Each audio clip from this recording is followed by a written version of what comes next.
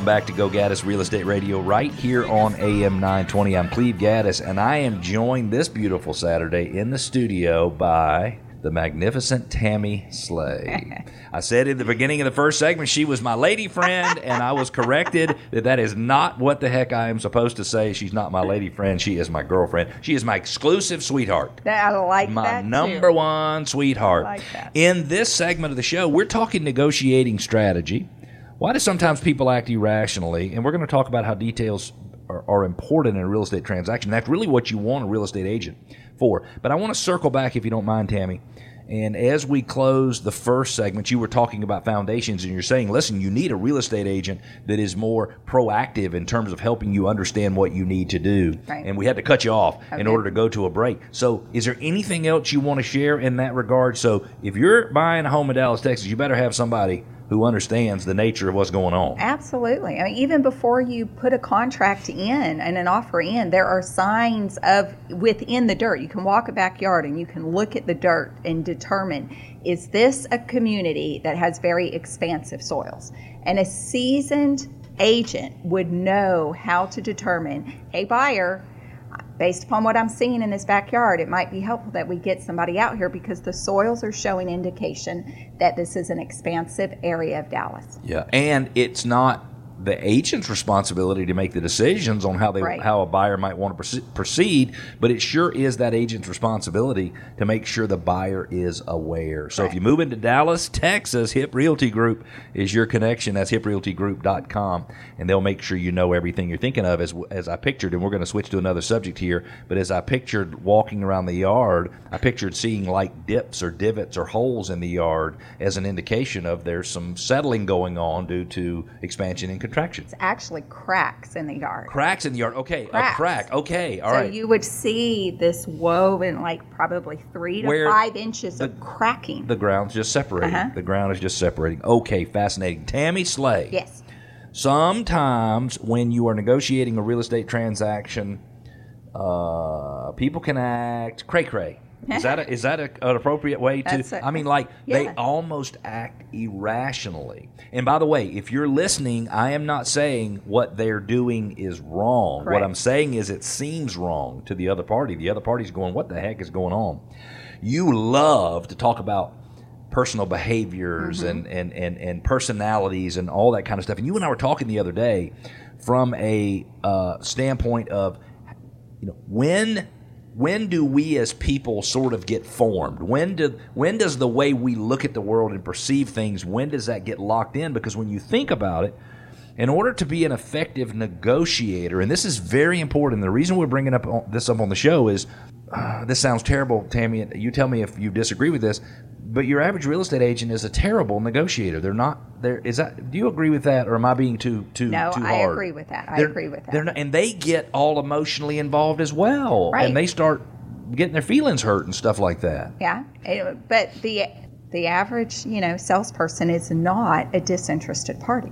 When you think of negotiations, you think of a typical negotiator is a third party, right? Yeah, I never thought about that. Yeah. So a typical real estate agent might lack the impartiality that is necessary for a transaction. And you need to be able to fight for your client's interest. But anyway, the reason we're talking about this is because you need to get someone to show you or demonstrate for you their negotiating skills, their negotiation skills, before you hire them. Because just because someone's your best friend or just because someone's your brother-in-law does not mean that that's the person who is best capable of taking care of your interests. So let's talk about, and I don't know if we have the resource that we can actually reference here, and it's fine if we don't, but let's talk about how are we formed as people? Like, what happens by what age? This information is fascinating. So those of you who are listening, buckle up. It's going to be good. So I was reading a study, and I don't got it in front of me, but it was a Harvard study about when our programming, how much of our programming is in place by a specific age. And it was. And I love that thought, programming. I picture my software getting set permanently in my brain. I like that. That's your behaviors. That's your thought process. That's how you react. That's what you believe. That's your perception. That's what so when you say something to me, I perceive it based on my programming, on your programming. which came into place because of my experiences. Yes. Fascinating. So we're all programmed about 50% by the age 4. if I'm remembering it all right, but 50% by 4. That's by okay. 4. We'll put the disclaimer out there that these numbers might not be exactly right, but the concept is right on.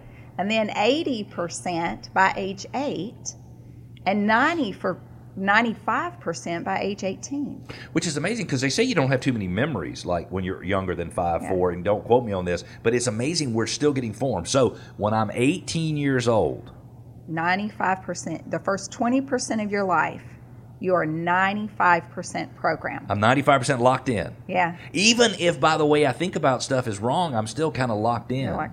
And so how does that pertain to negotiations? And I would assume it pertains to all negotiations. Husband and wives negotiate, boyfriends and girlfriends negotiate, businesses negotiate, churches negotiate with their people. It's always, hey, here's what I think should happen, here's what I think should happen. How does this affect negotiation? Well, when going into a negotiation and understanding that we're dealing with probably 2 for about 6 parties in this, typically 2 sellers, 2 buyers, 2 real estate agents. So we got 6 different people who have different perceptions and have different experiences, different real estate experiences. One may be... How many people did you say? 6. Buyer, seller, agent on one side, agent on the other. 2 buyers, 2 sellers. Typically, 2 buyers, 2 sellers. Because you could be in negotiation with your own clients, and they have 2 different perceptions. And you have appraisers, you have lenders that are trying to influence it, you have home inspectors, you have all that kind of stuff. You might have 15 people's personalities involved. Wow. So, but it greatly affects it because the agent who understands the empathy side and is able to communicate to their own clients, listen, here's what we have in play. These people don't know you. They don't know your intention. They don't know your heart. They don't know where you're coming from. They're not as mathematically inclined maybe as you are, but they have their own experiences with real estate, and their feedback to you or their reaction to you is just based on that. It's not personal. And it doesn't mean you're not telling your people because they want this, you have to do this. Right. What you're saying is don't judge where they're coming from until you know where they're coming from. Okay. So I don't know how much time we have for this, but I want, let's walk through this. We got about 4 minutes for this. Are you okay if we do that? Okay, good. Yeah. We might not be able to get to the second piece, and that's fine. We're going to talk about details being important. We can talk about that at another time. So the setup in any negotiation typically follows like this. Okay. An agent takes information from another agent to their client, relays it to their client. The client says, okay, here's my response. They go back to Agent 1. Agent 1 communicates the response to Agent 2. Agent 2 communicates the response to, I'm going to say, the other party over here. It's like the telephone game. Yes. Uh-huh. So in negotiations, you have, I perceive what you said to me this way, so then I'm going to explain it based on my perception. They're going to perceive what I said to them this way, and they're going to explain it based upon their own perception. So you got 4 different, and sometimes 6, different perceptions of things in play. Yeah. So the buyer can say, I want this. The buyer's agent perceives it this way. Then they communicate it to the seller's agent. They perceive it that way. Then it gets communicated to the sellers, and it's perceived in an entirely different way. Totally different. The inflection of tone, the words could be triggering. I recently had a transaction where I represented the seller. And the buyer agent kept coming to me, and she would respond and say things, and I just knew, I'm like, something's off here.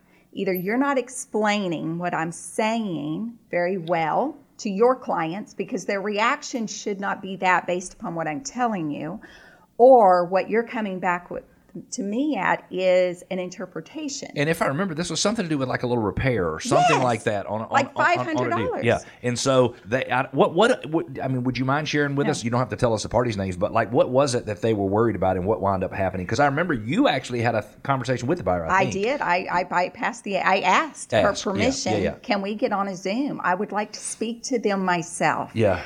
And it was a dishwasher repair. I mean, it was just a dishwasher repair. And they misunderstood it? Or like, what was the problem? If you had to say, here was the main problem, what was it? What did the buyer perceive that was not accurate or was not your seller's intentions? And this was probably like 6 months ago. And I'm sorry if I'm putting you on the... No, you're good. Okay. The buyer did not feel that the seller had, I would say, enough motivation to want to work with them.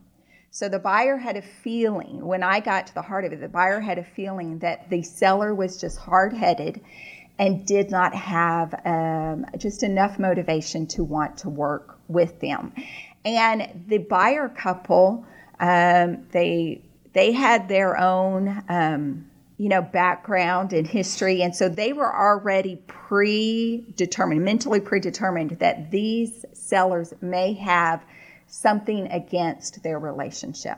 And so when they did an experience... When you say something against their relationship, meaning they could have been prejudiced or something like that? They could have been. They could have discriminated against them. Got it. Okay. So they had in their mind that these sellers were up to no good, and the reality is the sellers were up to good. Yeah, they were. And if once you explained it to the buyer and gave a little bit of humanity, gave a little bit of personalness to it, I know that's not a word, maybe it is a word, then it made all the difference in the world. It made...